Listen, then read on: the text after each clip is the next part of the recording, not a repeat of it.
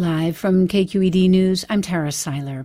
A member of the Hayward School Board is banned from entering classrooms and district offices or talking to most district staff. That's after his fellow board members voted unanimously last night to censure him. An investigation by an outside firm found that a reference board member, Joan Ramos, made last month to lynching a district employee caused, quote, shock and discomfort. The investigation also found Ramos made disparaging comments about LGBTQ teachers and has a habit of inappropriately commenting on women's appearance. Hayward Board of Education President Peter Buffetti.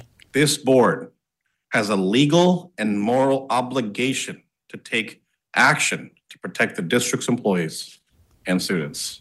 Ramos says the board is trying to silence him for criticizing a controversial program called Woke Kindergarten, which the district abruptly canceled 2 weeks ago.